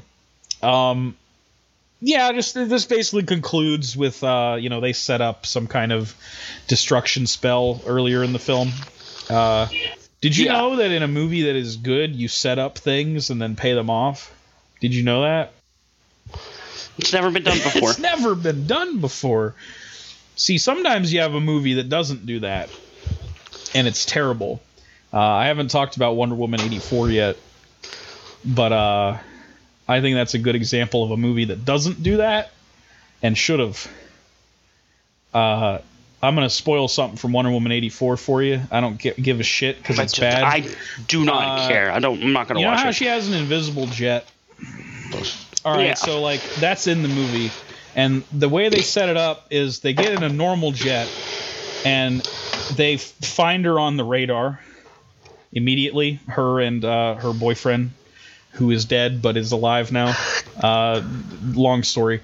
So like they're like, well, we need to be invisible for them not to see us on the radar and not shoot at us and kill us. So out of nowhere, she recounts a story about how she was trying to perfect an ancient Amazonian thing where you could turn shit invisible. And she just like says that she only did it once on a coffee cup and she can't find that coffee cup, but now she does it with this jet just because, and turns the jet invisible into the invisible jet from, the Wonder Woman comics. This is not set up in any way. The setup and the payoff are in the same scene. That is not how you write things. Like you just you can't just say, "Oh, I could turn this invisible," and then it does. Like it's like when kids are playing, and it's like, I don't fall in the lava and lose because I had a grappling hook, and that gets me out of any situation. It's like you cheated. You can't just do that. You gain nothing. Wisely, this movie avoids having the big thing at the end of the movie get pulled out of the characters' asses because they literally just talk about the destruction spell an hour before this happens. So that when they do the destruction spell later and start to blow up everything on Laputa and ruin Chad Muska's day, it makes sense and feels a little more earned than just, I can just do this now. Right. And I mean, it's not necessarily something that should be praised because it's how you write a movie normally. But I do think Miyazaki does these elements well, where other movies flounder a bit, like your Wonder Woman 84s. Anyway, that's all I have to say about Wonder Woman 84. I rank it very low in terms of comic book movies. I did like Pedro Pascal in it, though. Anyway, fuck that movie. I don't know why that just came into my head of like an example of how not to do this, and this is an example of how to do this. Yeah, it very much is. It's that part's written how you're supposed to write these kind of things. They blow up everything, and Chad Muska drops his glasses, and he's like, "Jinkies, I can't see without my glasses." And he dies. That is not what happens. He dies alone and blind. No, I mean, he gets like exploded in his space, right? Yeah. Yeah, no, the destruction spell literally blinds him.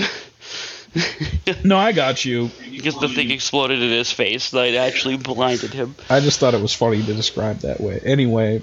Ooh, jinkies, my glasses. I can't see anything without my glasses. No, he's literally blinded, which is a pretty rough way to go. Blind and everything is collapsing around you. Mm-hmm. But fuck him. He's a dick. Right. Miyazaki often has a level of grayness to his villains. Like Nausicaa was a good example of that, where like a lot of the what you would call villains actually had very mixed morals and were not outright evil. Chad Muska here, though, just pure evil. Backhands and literally punches Sheeta a couple times here before he bites it. That's a good way to make the audience not like the character, and therefore, when he does die, no care. Good job. That's what you're supposed to do with a villain sometimes. And then we get, depends on how you want to tell the story, and I think it's always healthy to have a good balance. Yes, you do want to have like. It is, makes sense to have characters that are truly evil. Sure. You always talk about the fucking like the D&D alignment shit. It's real, fam. It's a good way to tell a story. Yeah. In some ways, this man is lawful evil, I suppose, because he feels like this is the purpose of Laputa. But he's going to any lengths to get it, and fuck him in general. Right. But anyway, our characters live because Emerald thing helped them live. Just like the roots saved them. Well, they were holding the gem as well, so I mean, it's set up pretty well that that did it as well, because that was again teased throughout the film. Set up, payoff. And they link up with the pirates, and they have a big laugh because the pirates got some gold before everything went down, and got to escape with their treasure. So it worked out for them in the end. And they have a big laugh, and I think they drop Patsu and Sheeta off. I think they're going to go see her homeland. That's at least what they suggest earlier in the movie when they discuss things. And they can just go have normal lives that aren't about exploding death robots and living with creepy pirates. Because I guess I should talk about the one scene in the movie I just really hate, and I think you know which one I mean. I absolutely know which one you mean, because I hate it too. So when Sheeta's on the pirate ship, Dola's sons come, I guess, to court her. And they're not they're not rapists or anything. They kind of just say, I'll do anything for you, and it's played off like comedy, where they just all end up helping her cook the dinner for them. But I can't help but feel like it's just too creepy for me to excuse it, because Sheeta is not portrayed as a teenager. She is portrayed as 10. And so is Patsu. So and Dola's sons are portrayed as grown-ass men. So it's really creepy when the bearded muscle man shows up at the door with a flower and says, I love you. I don't like it. No, I'm not a fan. Not a fan of any of that at all. They could have had this scene... if this scene was excised from the movie entirely, I would feel a lot more comfortable with these pirates. But I mean, Dola is cool. Yeah. I like Dola a lot, but these adult pirates like her sons, I am now creeped out by for all time after this scene. Yeah. I don't know. I wish it was easy to ignore. I guess we could say that Japan is different. Japan's just built different. And maybe the 80s were built different too. But certainly now this raises a lot of red flags and makes me feel uncomfortable. Other than that, this movie's perfect. That one thing.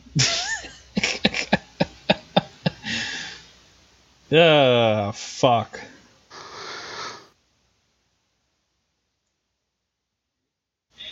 Yeah, but I don't know, man. I fucking love this film. Tell us a little bit about the cast. Sure, okay. So, well, let me tell you this first. The English dub for this that we watched is the Walt Disney one. That came out in 2003. But there was one produced earlier in 1989 by Streamline Pictures. That's the same company who handled the dub for Castle of Cagliostro, which was a good dub, but had some, like, you know, they called him the Wolf instead of Lupin and stuff like that. So this dub was considered passable, but nothing fantastic, and it's usually overlooked entirely in favor of the Walt Disney dub, which I guess makes sense. Now, this dub here that we listened to was recorded in 1998, and it was planned to release in 1999, but its release was delayed, possibly due to a perceived underperformance from Princess Mononoke's dub that Disney did. So it was delayed until 2003, which I think explains a little bit about some of the cast. Because you got James Van Der Beek as Patsu, who at the time was in Dawson's Creek and shit, and, like, you know, still a little old. Like, they Miyazaki likes to cast older people as kids, or at least, like, the Disney team doing these dubs. I don't know about the actual Japanese voice cast, but it somewhat works, and sometimes it doesn't. That would be my only critique of this dub, would be maybe not even so much James Van Der Beek as Patsu, but definitely Anna Paquin as Sheeta. Yeah, that's Anna Paquin. Yeah. From X-Men and True Blood. But I just think that, like, she sounds a little too adult in some scenes, and also a little too flat with the line delivery when she's delivering more expository dialogue. She's probably the worst dubbed character in the film. Yeah, I think so. Which sucks because she has a lot of dialogue. Yeah. When she just makes, like, little noises and, like, laughs, it's fine. But when she, like, goes on about her past or, like, the kingdom that she's from and, like, sounds like she sounds like a Phantom Menace character. Do you know what I mean? Where like she sounds like Queen Amidala, like, delivering exposition, where it's just flatly delivered British speak. Do you know? I don't know. Do you kind of understand what I mean? I'm struggling to put it to words, but it's kind of just, it doesn't sound enthusiastic in any way. It's just kind of fact of the matter, and, like, I don't think it should be delivered like that. But she's the only, like, real weak link, because everything else is, like, really clearly great. Cloris Leachman as Dola is fucking fantastic. Yeah, it's so good. I love her fucking cranky old woman voice. She's, of course, from, like, you know, I guess her most famous movie would be The Last Picture Show, but I remember her for Young Frankenstein, where she plays Frau Blucher, Horse Winnie. We also got the man himself, Mark Hamill, as Chad Muska, and he's great as a villain, but you already knew that. And because his voice is so familiar as another villain to me, sometimes it blends together a little too much. I wouldn't really say this as a criticism, because his Joker voice is great, and hearing it gives me joy, but this is supposed to be a different character. And sometimes he kind of slips into that Joker a little bit, especially towards the end of the movie where he's laughing maniacally because he's so evil. He's just doing Joker shit. But, like, it's fine. I don't know. Mark Hamill's great no matter what, usually. The general character, who is fucked over by Colonel Muska quite a few times in this movie, I recognized his voice. It's a great voice. That was Jim Cummings, who I guess is most famous as the modern voice of Winnie the Pooh and Tigger, and also Pete, the big bully man, the Wario of the Mickey Mouse universe, if you will. If that makes sense, I don't know. Maybe it doesn't. Whatever. Pete, you know, he's the famous Kingdom Hearts character, Pete. Yeah, dude. Anyway, we also had Richard Dysart from L.A. Law as Uncle Palm, and I got a couple of the sons here. We got Mike McShane, Mandy Patinkin, who I love, especially in The Princess Bride, where he's Indigo Montoya. And of all fucking people, Andy Dick is one of the sons. Yeah, that Andy Dick. And that's all I'll say about that. That's the dub cast. Pretty good performances all around. I guess with the exception of Anna Paquin in some areas. Even then, she's not terrible. Yeah, it's nothing Akira tier. You know, it's a quality dub. You could easily listen to this with the dub and have a good time. Yeah. I enjoyed the dub quite a lot. But then that's going to be the case with, like, all of these movies, probably. Just because, like, the dubs will be mainly, pretty much all watching the Disney dubs. Well, yeah, because that's what... Man, are they good. That's what's on HBO Max, and that's what I'll watch. Let me give you some trivia before we head to our ranking here. Okay. So Castle in the Sky is the film's title in America and some other regions of the world. But the original title for the Japanese film was Laputa, Castle in the Sky. Now, this title was altered to remove Laputa entirely. And this is because in some regions it looks like not Laputa, but La Space Puta, which is, it translates roughly to the whore, which would have been, I guess, an unfortunate title for a family-friendly adventure. Glad that it's not called that, I guess. Although I'm also glad that they didn't, like, change the name of the place from the original text. It's Laputa no matter what. It's just not in the title of the movie. A lot of the elements of this plot were kind of taken from something that I've never seen before, which was Miyazaki's anime series Future Boy Conan from 1978, which I had never heard of before now. And I'm curious to what the fuck that is. But it's like a 20-something episode anime that he directed. But there's also, like, clear inspiration from, like, Gulliver's Travels, which also features a Laputa, which is also a flying island. So, yeah. I also found it interesting that Miyazaki researched a Welsh mining village for this movie. He went there in, like, 84, I believe, and he returned in '86 to, I guess, research it more fully for this project. In his own words, quote, "I was in Wales just after the miners' strike. I really admired the way the miners' unions fought to the very end for their jobs and communities, and I wanted to reflect the strength of those communities in my film. I admired those men. I admired the way they battled to save their way of life, just as the coal miners in Japan did. Many people of my generation see the miners as a symbol, a dying breed of fighting men. Now they are gone." It's cool that he decided to kind of fully realize a mining town for the early part of this movie.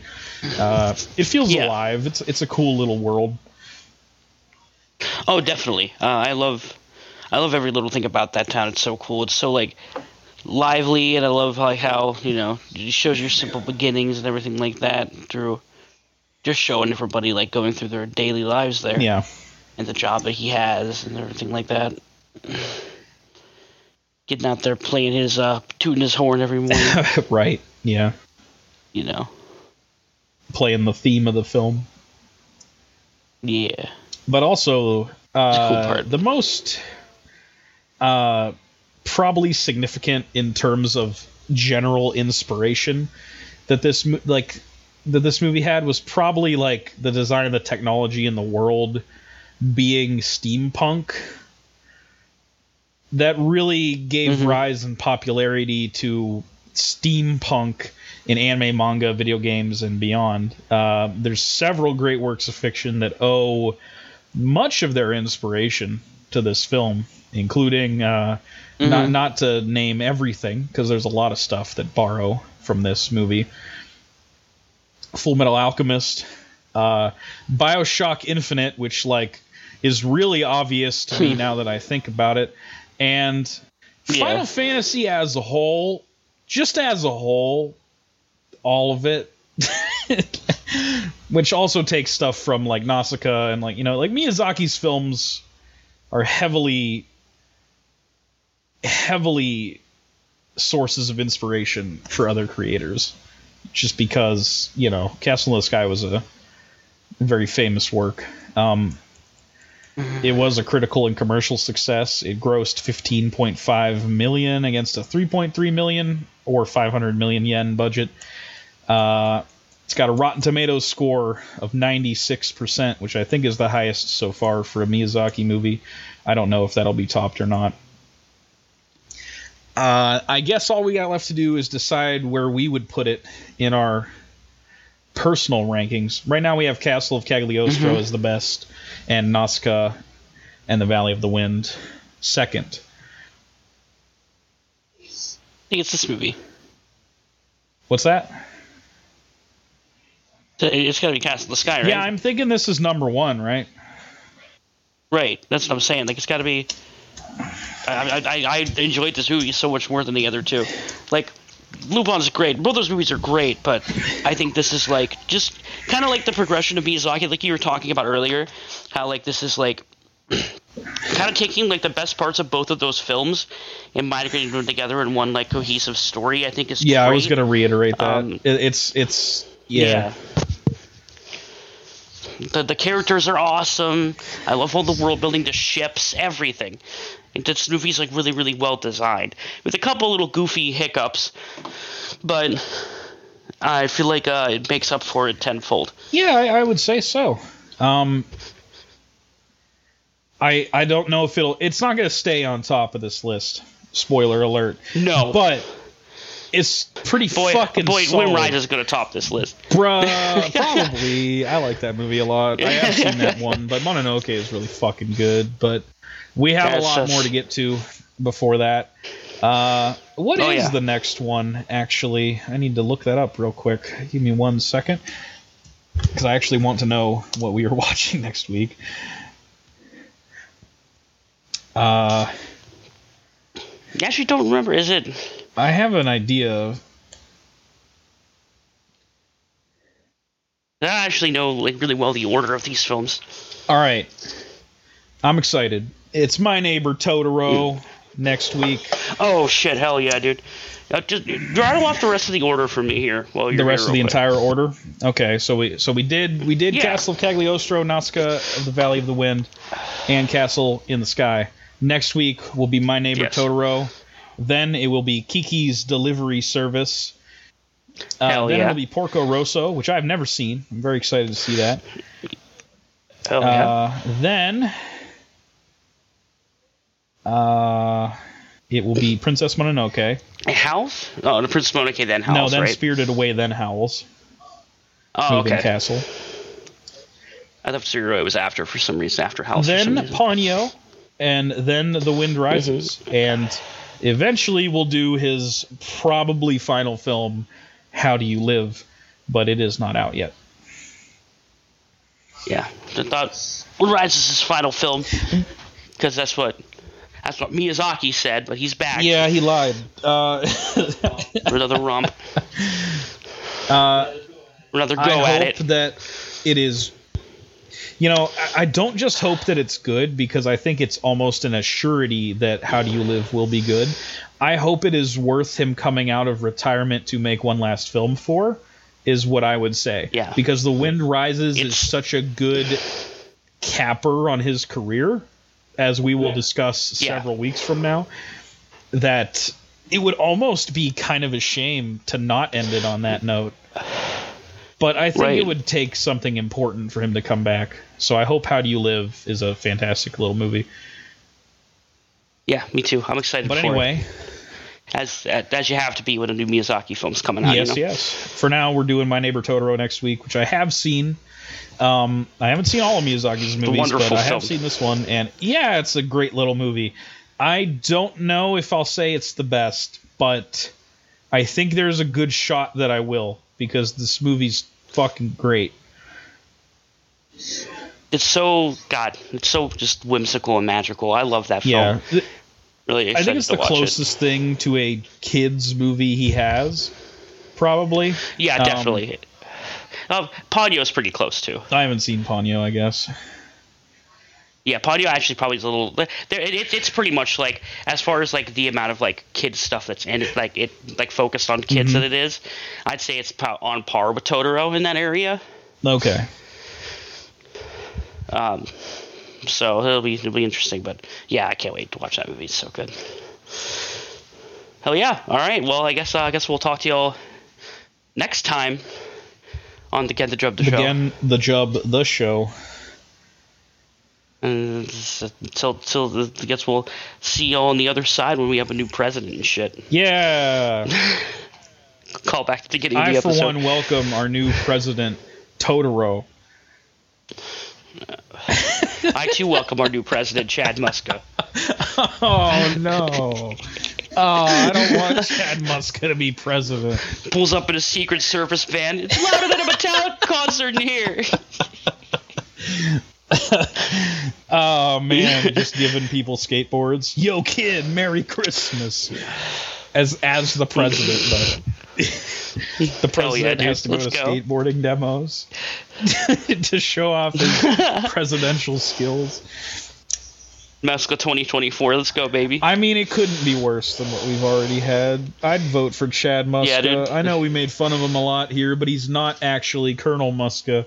They're two different people. Yeah. Chad Muska probably has better morals than Donald Trump, if I had to hazard a guess. I would assume so. I hope so. Vote Chad Muska 2024. Hell yeah, dude. Anyway. Peace, everyone.